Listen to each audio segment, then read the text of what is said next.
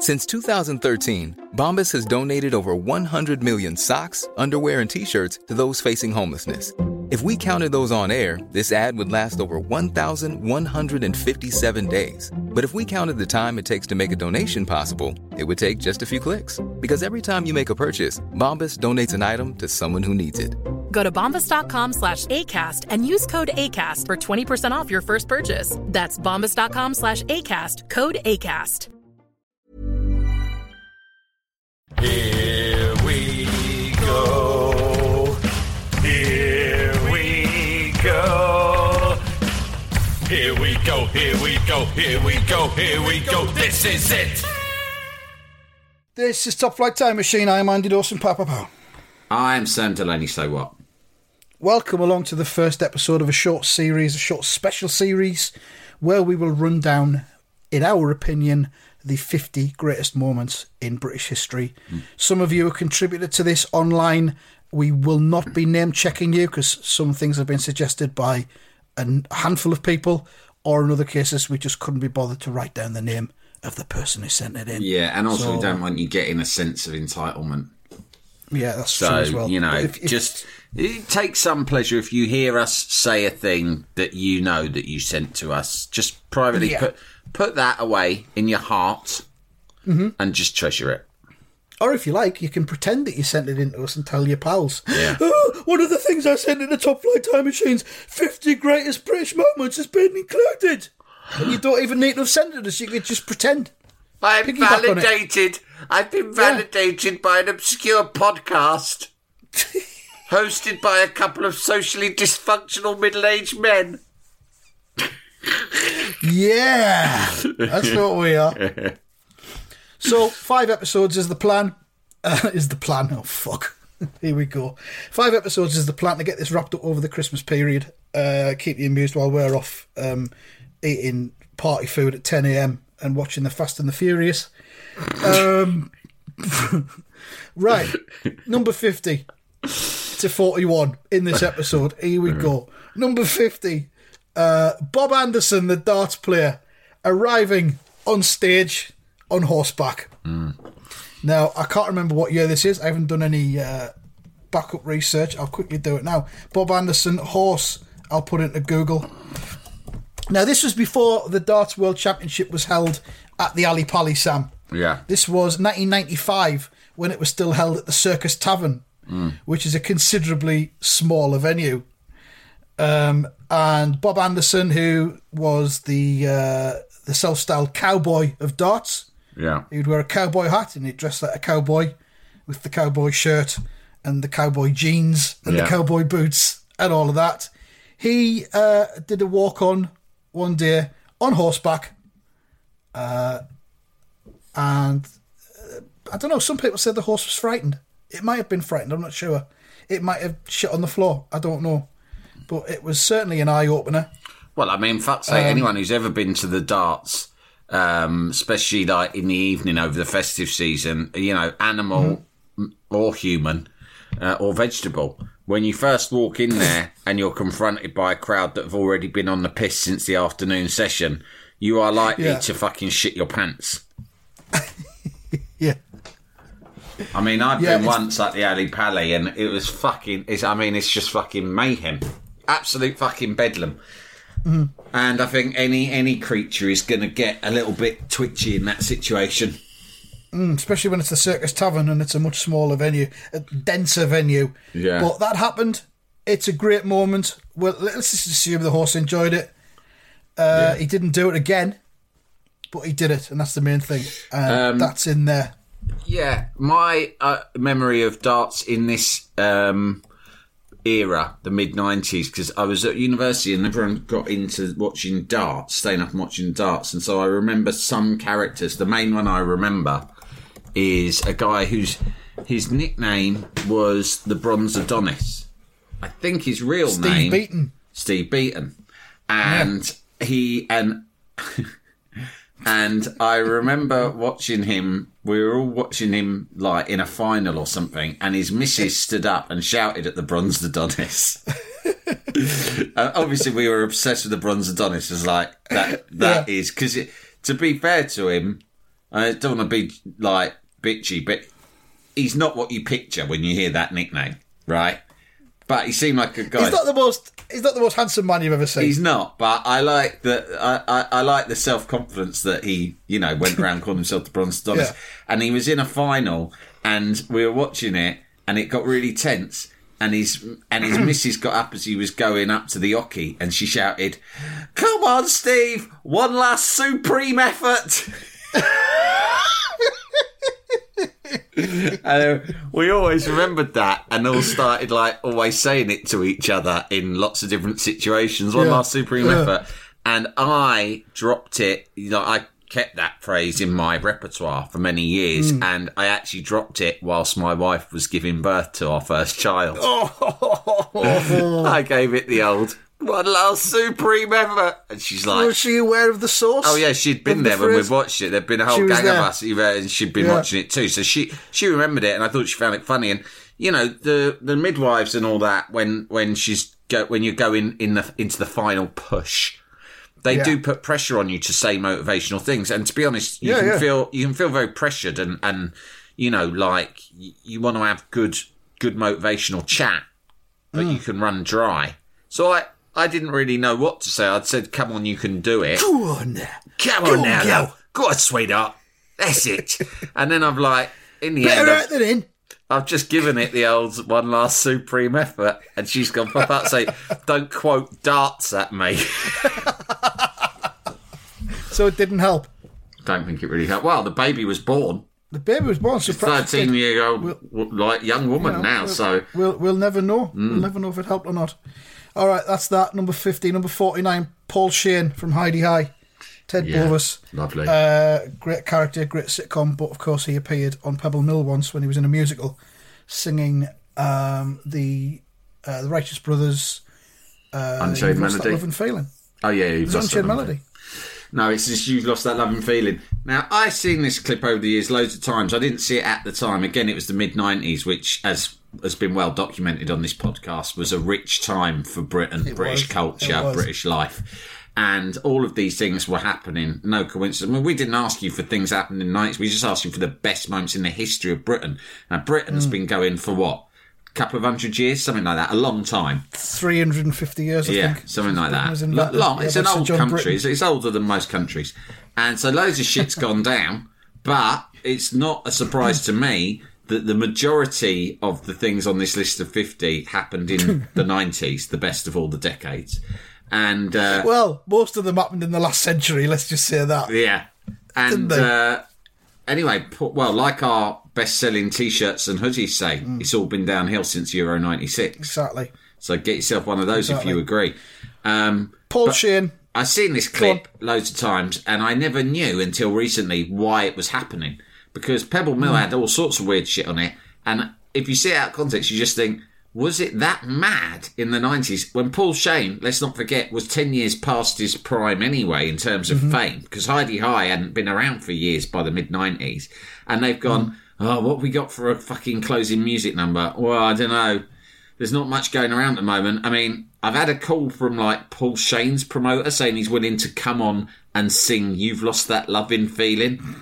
Fuck it, just book it. Right? But at least I now know that it was promoting something. Yeah, he was in a musical, I think. The interesting thing about it is it's obviously it really inspired the when Vic and Bob did Shooting Stars and they did the club style thing, where they had to sing the club style. They always played this clip, didn't they? Yeah, they did. That's where it was popularised. Baby. And it's great. It's on YouTube. Go and look it up. Most unlikely Pebble Mill guest of all time, Bill Hicks. How did they Bill make Hicks that? was on Pebble Mill. Really? Is that Bill on Hicks YouTube? was on fucking Pebble Mill. Amazing stuff. I mean, that could be one of the 50. What I'll say is, if you want to challenge any of these, Sam, in the list, and come up with a better alternative that's linked to what we've got here, we'll go for it. It's a movable feast. This list can be erased. Shifted. I went on the Alan Titchmarsh show once, right? Oh, yeah. And it was... Why is your voice just lowered when you told because tell me it's this. something that I'm talking about in hushed tones, because Yeah. it in itself was a seminal moment, arguably, in British broadcasting history when Sam Delaney went Right. on the Alan Titchmarsh show to debate the rights and wrongs of the honours system.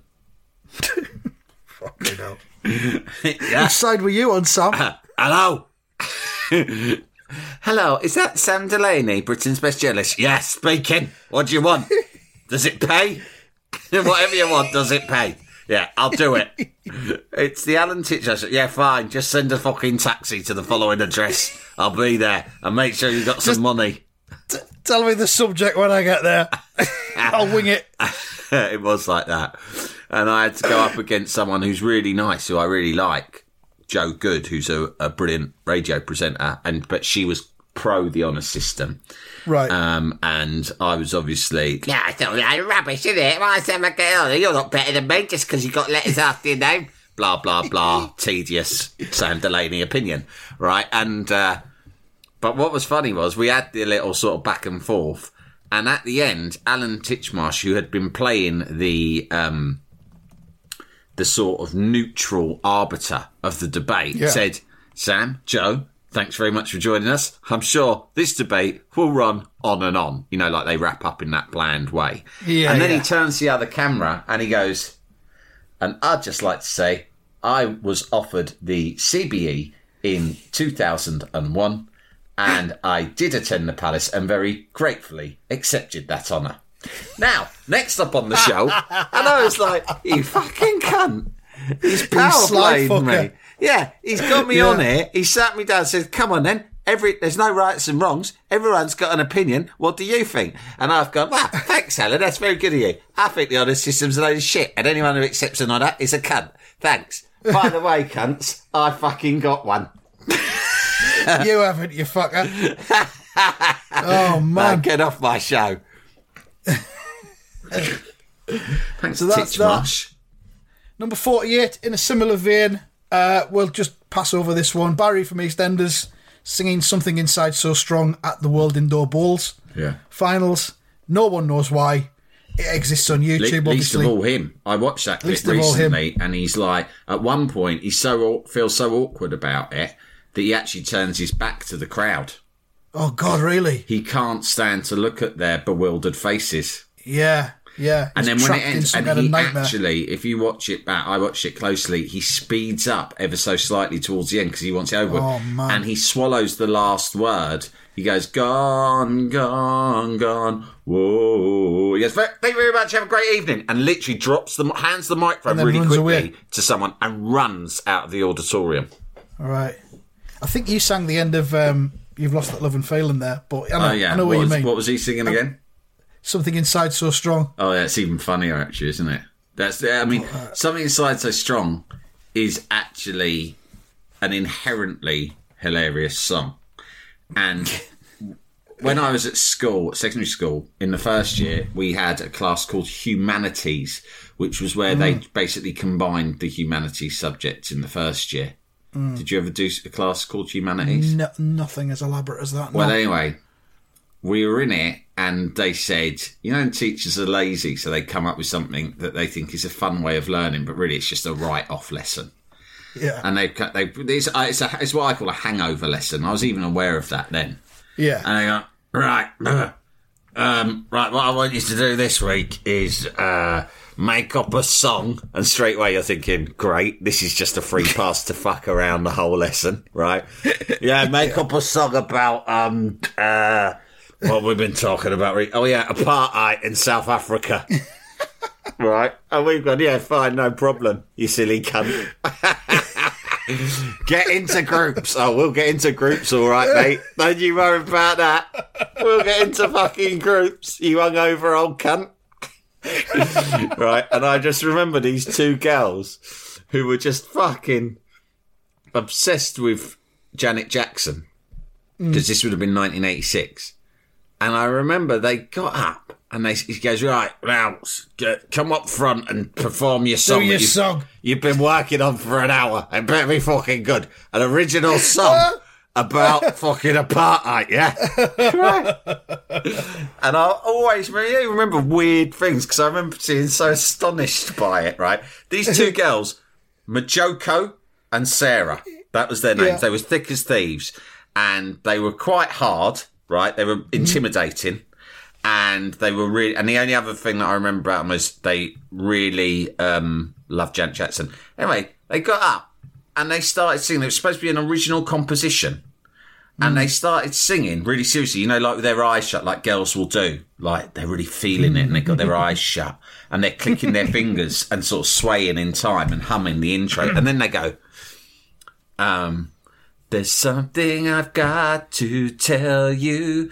There's something that you should know. That we've been treated really badly. It's got to stop. Right? And that was a Janet Jackson song that they had rewritten the lyrics of. And not even completely rewritten the lyrics of. They just changed a little bit to become a, frankly, banal and insulting indictment of the atrocity that was apartheid. And I bring it up because There's Something Inside So Strong was I think was about apartheid, and it was. If you're going to rip a song off, you might as well rip that off. But anyway, I always remember that. Is that what you did? You didn't get up and just sing Something Inside So Strong? Yeah, I've got it done, mate. Don't worry, my turn now. Right, here we go. Is everyone ready? You can clap along if you like. It goes like this. There's something inside so strong. Come on, everyone. I know that I can make it. That's right. No, you're doing me wrong. So wrong. Teacher's I'm doing it from the perspective of the black fella. Yeah, you got in your mind, visualise me as a black lad. I'm sure I've heard this somewhere before, delayed fish cake. Oh, God. Nah, mate, straight up. I just come up with it in the lesson. Was this school or college, did you say, or sixth form? This was school. This was when I was in the first year at school. The first year. So I'd have been like 11. We never had anything. We had the most kind of left field sort of out there lesson we had was commerce. Did you do commerce? Whoa. Commerce was all about how business works. Yeah, we did one like that, but it was called British Industrial Society. Oh, right. Yeah, that sounds similar. But this was like how to write out a cheque and things like that. Yeah. Things that you need to do when you were in the world of money. Ours was both macro and micro because it was...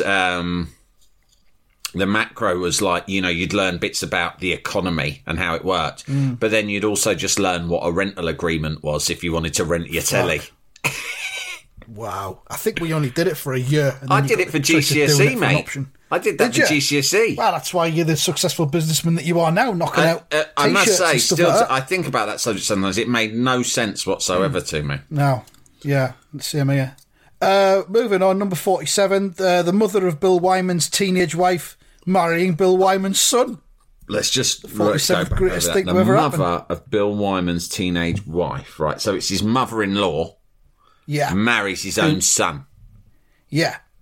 I mean, Bill Wyman, we should probably just gloss over the whole Bill Wyman, Mandy Smith thing because fucking hell, he was 52 and she was 18 when they got married. They'd been together for about 5 years before that. It was a massive fucking nonce-off. It's grim. It ended. The marriage ended, thankfully for everyone. Bill Wyman's a nonce. There's no other way of putting it, is there? That's noncy. But then Stephen, who was Bill's first son, he ended up marrying Mandy Smith's mother, Patsy Smith. So when that happened, Stephen Wyman was 31 and Patsy was 49. So, Patsy's just done a fucking... I don't know, a switcheroo, would you call it? He's like, thank fuck I am rid of that mother-in-law because she were a pain in the arse and she was younger than me. And then it's like, fucking hell, what's she doing here?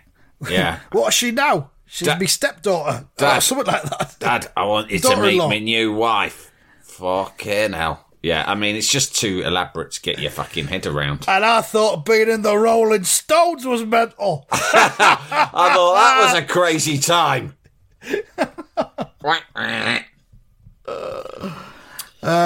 46. Yeah, so Stephen married his stepmother's mother. And that makes him his own grandfather, according to someone in the comments on this website I'm looking at. Fair enough. Jalapeño. Here's a brief but annoying message to let you know that you wouldn't be hearing this brief but annoying message if you were a subscriber to our Iron Filing Society Patreon offering. For the price of a pint and a St. Clement's each month, you can get up to 4 episodes a week, 9 months before the rest of the world gets them. Early access to regular episodes, lots of other marvellous benefits, and there's absolutely no adverts or brief but annoying messages like this that will get right on your tits. Find out more and subscribe now at tftimemachine.com/ironfilings. Jalapeño. When you're ready to pop the question, the last thing you want to do is second-guess the ring. At BlueNile.com, you can design a one-of-a-kind ring with the ease and convenience of shopping online. Choose your diamond and setting. When you find the one, you'll get it delivered right to your door. Go to BlueNile.com and use promo code LISTEN to get $50 off your purchase of $500 or more. That's code LISTEN at BlueNile.com for $50 off your purchase. BlueNile.com, code LISTEN. Millions of people have lost weight with personalized plans from Noom. Like Evan, who can't stand salads and still lost 50 pounds. Salads generally for most people are the easy button, right? For me, that wasn't an option. I never really was a salad guy. That's just not who I am. But Noom worked for me. Get your personalized plan today at Noom.com. Real Noom user compensated to provide their story. In 4 weeks, the typical Noom user can expect to lose 1 to 2 pounds per week. Individual results may vary. Jalapeño. Moving on, number 46. This is one of the ones that we can dispute and challenge. We've got Kevin Keegan falling off his bike on Superstars. Wasn't a great moment. It was a memorable moment. It was do you want to replace it with a different Kevin Keegan moment? This is giving us the opportunity to look back.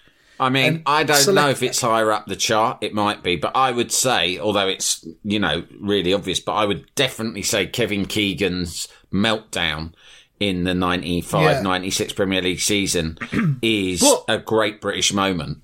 But we've said that we're going to try and avoid things like that would normally appear on When Celebrities Go Mad. Channel 5 we're setting ourselves quite a difficult task there.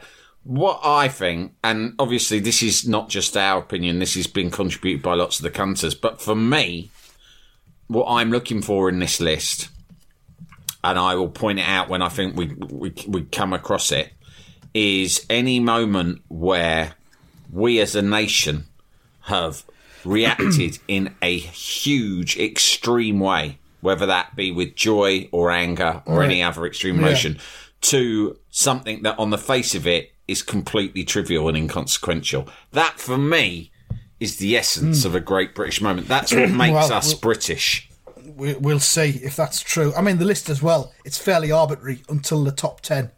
We think that the top 10 that we've got is solid gold. The rest I would of it say is my just, favourite Keegan moment. My favourite Keegan moment would be when him and Terry McDermott dressed up as sheikhs. Yeah, very when good. they were at Newcastle. Yeah. I would put that in there. Or although it's not one of those things. Go on. Well, there's the thing that happened where Kevin Keegan and Terry McDermott beat Michael Owen and I think Nicky Butt at head tennis, and they'd bet like £100, and so Nicky Butt and Michael Owen lost, and they were very surprised. But the next day they brought in the £100 in 1 penny pieces. And left it on Kevin Keegan's desk. They thought that was funny. That would rank up there for me. Yeah, I guess so. I'm just sending you a picture now on WhatsApp. Have you got it on? Yeah, hold on.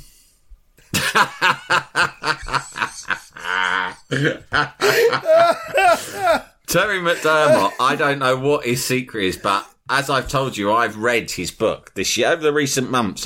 I always have a book on the go, usually a football book, that I read as a little palate cleanser between weightier works, right? Yeah. And sometimes you need a break. Sometimes I get into bed at night and I'm just too tired. If I'm reading a novel that, for instance, might be a bit turgid, or for instance, recently I was reading this book about Hitler, which was interesting, but sometimes you get into bed and you need something to help get you off to sleep, but you're like, I can't take reading more Hitler shit. So you think, just to help me drift off, I'm going to read a few pages of Terry McDermott, and that's how I've been consuming it. But Terry McDermott, as he says himself, he's like a cockroach, right? He's not a man who's pompous or builds himself up at all. The opposite. So you get no sense of why it was that he was such a trusted consigliere, not just to Keegan, but even after Keegan left, he was kept on by Dalglish and Souness and all the other guys, right? They kept him around no matter what. But the way he tells it is that all he did was go out on the piss with the players. The court jester, wasn't he? The court jester. But they always wanted him around. They always wanted him around. He was good at it. I mean, the picture I've just sent you, obviously people can't see it, it's Terry McDermott dressed as a sheikh and he's on the phone. It looks like he's doing some important business. Important shaking business. It's Terry Sheikh Dermot here. And it says, Terry McDermott dressed up like an Arab sheikh as he carried out a practical joke on Newcastle United staff. He hatched his plot after reading reports that Kevin Keegan was wanted by soccer-mad Arabs in Saudi Arabia. He arrived unannounced at United's Benwell training ground and informed manager Arthur Cox that he wanted to talk transfer business over Keegan. Hello, however, I am a soccer-mad Arab. It says, however, it didn't take too long for the boss and Keegan to cotton on. And it says, Terry won the outfit which he has previously received in Dubai while on tour with Liverpool. That's January 1983. I am a soccer-mad Arab. Inshallah, I am here to try and buy your Kevin Keegan. May I speak to Arthur Cox? You can buy a large copy of that photograph for £375 from Getty Images. I'm going to do it. If you want to do that, get it framed, look all nice on your wall. Yeah, lovely. Onwards. Number 45, Reg Varney uses the UK's first ever cash point. Great stuff. You're going to unveil a cash point as a new forward-thinking piece of equipment for the British public. Who better to get to work it first than Stan from On the Buses? And that's indeed what happened. There's photographic evidence. You can look it up on the internet if you don't believe us. Reg Varney was the first ever user of a UK cash point. I don't know how much he got out. Probably just a £5, because that was quite a lot of money back then. It was about 1969, I think. But there you go. Number 44. I've just simply got here the word Viz. Sam. Viz in its entirety. Someone sent us a Viz thing and then said underneath, but actually maybe anything Viz have done. Yeah. You know. Yeah, that's where I nicked it from. Viz, just the whole concept of Viz is incredible. The fact that it exists still and that it became as huge as it did, considering it just started out in some lad's bedroom in Newcastle in the late 70s. Yeah, Viz is the best. And it's, and like I said before, subscribe to Viz, because if you don't, it'll disappear. Yeah, you said that before, we won't have Viz anymore. I, for one, did it. And it's fun when it arrives every month, although I must admit, sometimes I think, oh, good, there's the new Viz. And I get it and put it by my bedside table and next to my handkerchiefs. On my to-do pile. And that can sit next to my handkerchiefs and my little tin box of mints. Lovely. And no wonder you spend so much time in bed. And my doily. Right. And sometimes I get to read it, but it's brilliant. And I actually have a group with my good wife and my brother-in-law and a few other people called Shit Jokes Club. And some like-minded individuals, we all get together and trade gags. We all share a love of, how should I put it, ribaldry. I instigated the group, and I like to call myself the Lol Finder General. My wife sent us a letter just this morning from Viz, which says, It seems that shops stock seasonal products earlier and earlier each year. Today, I saw a birthday card, but my birthday isn't until October. Utterly ridiculous. Fantastic. Yeah, Viz. We could go on about Viz forever. Oh, yeah. But, we haven't got time. Number 43, the SAS Iranian Embassy. Yeah, brilliant. Siege. Ultimate all right cunts, wasn't it? Yeah. Yeah, I mean, this seemed incredible at the time. I watched it as it happened because I was a big snooker fan as a child. This was when I was like 9. And they fucking We interrupt the snooker. We interrupt this broadcast of snooker to give you the only thing that's even better. An elite squadron of British soldiers killing a load of Iranian terrorists that are trying to take the piss down in London. It was fucking amazing because the crisis had gone on for days. It was in about day 11 or something like that. And then all of a sudden it was like, right, the SAS are going in. Fuck the snooker. I don't know if the snooker players down tools. Yeah. And just they were waited like, for it all to fucking pass. hell, I wouldn't mind watching this. Where's the nearest telly? I want to have a look at this. And they did. And they threw in fucking gas and bombs and just stormed the fucking thing and got everyone out alive, apart from the terrorists who they all killed. That's how I remember it anyway. Yeah, and I think that it's covered in one of the podcasts by your best friend. Yeah, Chris my Ryan. best friend Chris Ryan. Actually, we did a live show, which I haven't yet done, but by the time this podcast comes out, it'll be way in the past, with Robin Horsfall, who is one of the guys who was one of the SAS guys who went in through the windows and killed terrorists, basically. Fucking hell. And so I'm looking forward to that. We're actually recording it this week, and it won't be released as a podcast until much later this year, but keep an eye out for it. I've heard mad stories about, like, one time someone told me, or I read somewhere, that because they'd had the green light from Thatch herself, she'd said, fucking get in there and kill them. I'm sick of hearing about it. It's the only thing I'm seeing on the news, day in and day out. Boring. It's fucking boring. They should be writing about me reforms to the economy and that. Get the fucking best soldiers we got, best ones, send them in through the fucking windows. I've seen them, I tell you myself, I'm sat here watching it with Dennis. I can work out what to do from here. There's big fucking windows. Get some cunts up on the roof, get them swinging down on them wires they use, through the window like they're doing the professionals, right? And then just tell them, from me, kill out every cunt in there. I read once that one of the things they did, because they'd had it from on high, like, kill them all. When you get in there, just kill them. But, you know, make it look legit. They... Yeah. I read that they surrendered straight away because the SAS came in fucking guns blazing. They like shat themselves. Like, fucking hell, what the fuck's this? We thought in London they just had bobbies on the beat with whistles and truncheons. Who are these mad cunts? Stop! Right? Stop! Yeah. They thought we didn't fucking bank on these mad cunts turning up. So they all fucking immediately surrendered, right? But the SAS were under orders from Thatcher to kill them. So they said, I read that the soldiers said, put your hands up to the Iranian terrorists, right? And the Iranian terrorists went to hold their hands above their head. And they said, no, not out up high, out in front, right? And they ordered them to put both their arms out in front of them. And then they shot them dead. And the reason they did that was because after it was all over, the team, you know, the fucking police investigation, fucking forensic team coming, because it's effectively a crime scene, because a load of people have been shot dead. And the forensic examiners examined the folds, the creases in your clothing, right? And they didn't want the creases in the clothing to show they had their hands up. To show they had their because hands then it up, would be an illegal kill. They wanted to show that they had their arms out so they could claim that they were brandishing guns and pointing them at them. Yeah. But in fact, they'd all dropped their weapons. But Thatcher said, "You don't understand. I very much want them slaughtered. It's a matter of principle." Yeah. Well, there we go. So that's the 43rd best thing that's ever happened. Number 42. Number 42, we've got people ringing up the police that time when KFC ran out of chicken. Yeah.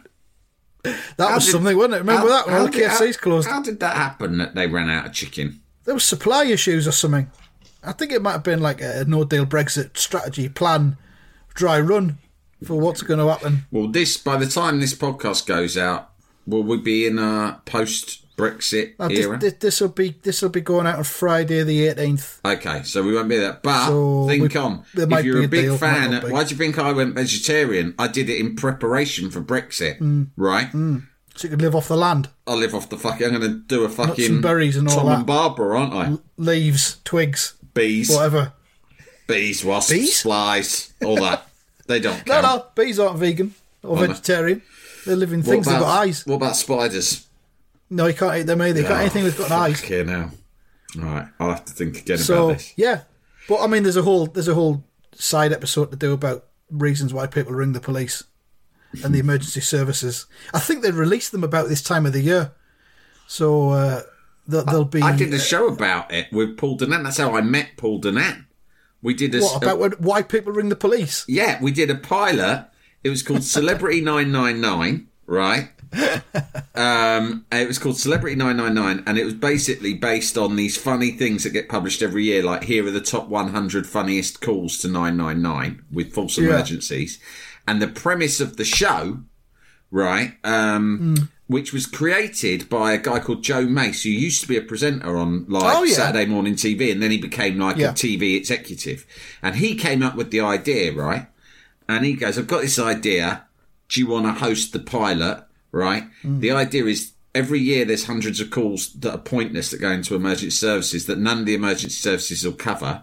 But we should find people who can cover them, and it should be an out-of-work celebrity, because that's what Britain has a surplus of, is out-of-work celebrities. So each week, Paul Denant. I would recruit... No, each week I was out and I would have to recruit a different out-of-work celebrity and make them available for 24 hours in their local area, right, to respond to any emergency call that anyone had, right?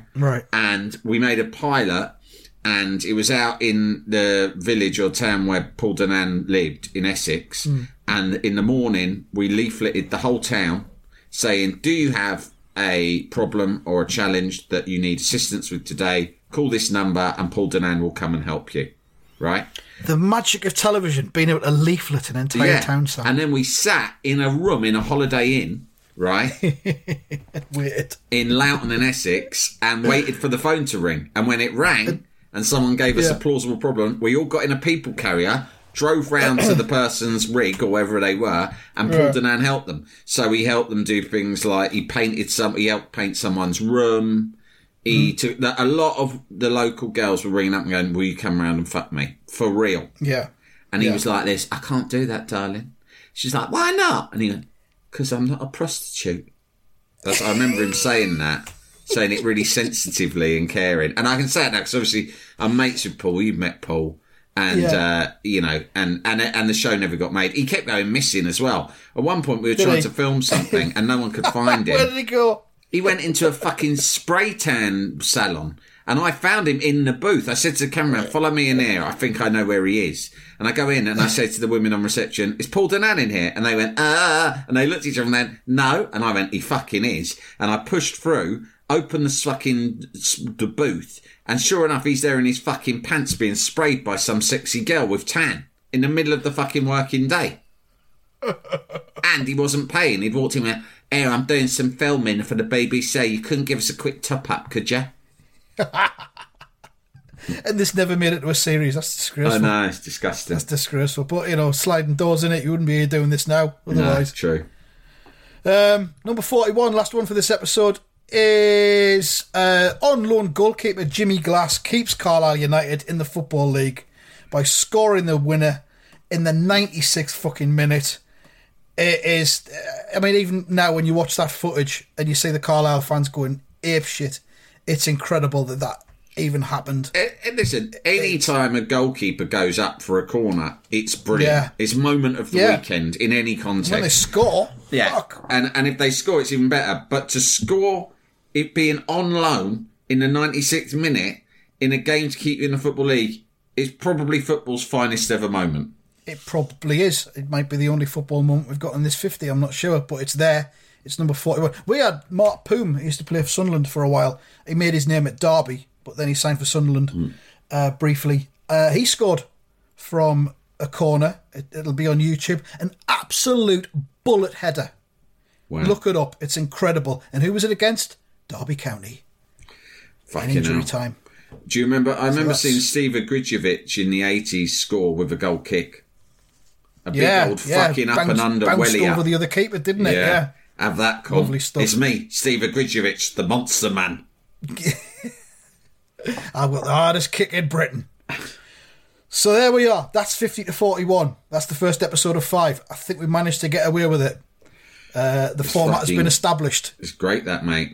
We've got 40 more to go over the Christmas period. Do you know what's astonishing about this episode? We actually got through all 10 items. We got through 10 in 38 minutes. I can't believe it. Not very like us at all.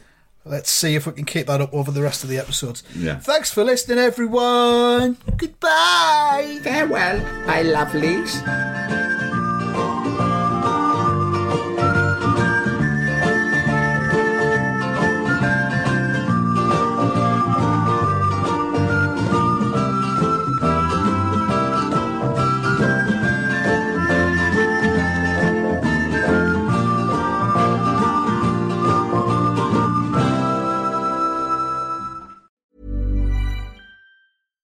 When you make decisions for your company, you look for the no-brainers. And if you have a lot of mailing to do, Stamps.com is the ultimate no-brainer. It streamlines your processes to make your business more efficient, which makes you less busy.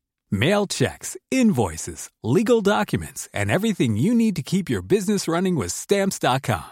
Seamlessly connect with every major marketplace and shopping cart. Schedule package pickups and see your cheapest and fastest shipping options from different carriers. With rates up to 89% off USPS and UPS rates. And with the Stamps.com mobile app, you can take care of mailing and shipping wherever you are. Make the same no-brainer decision as over 1 million other businesses with Stamps.com. Sign up with code PROGRAM for a 4-week trial, plus free postage and a free digital scale. No long-term commitments or contracts. That's Stamps.com.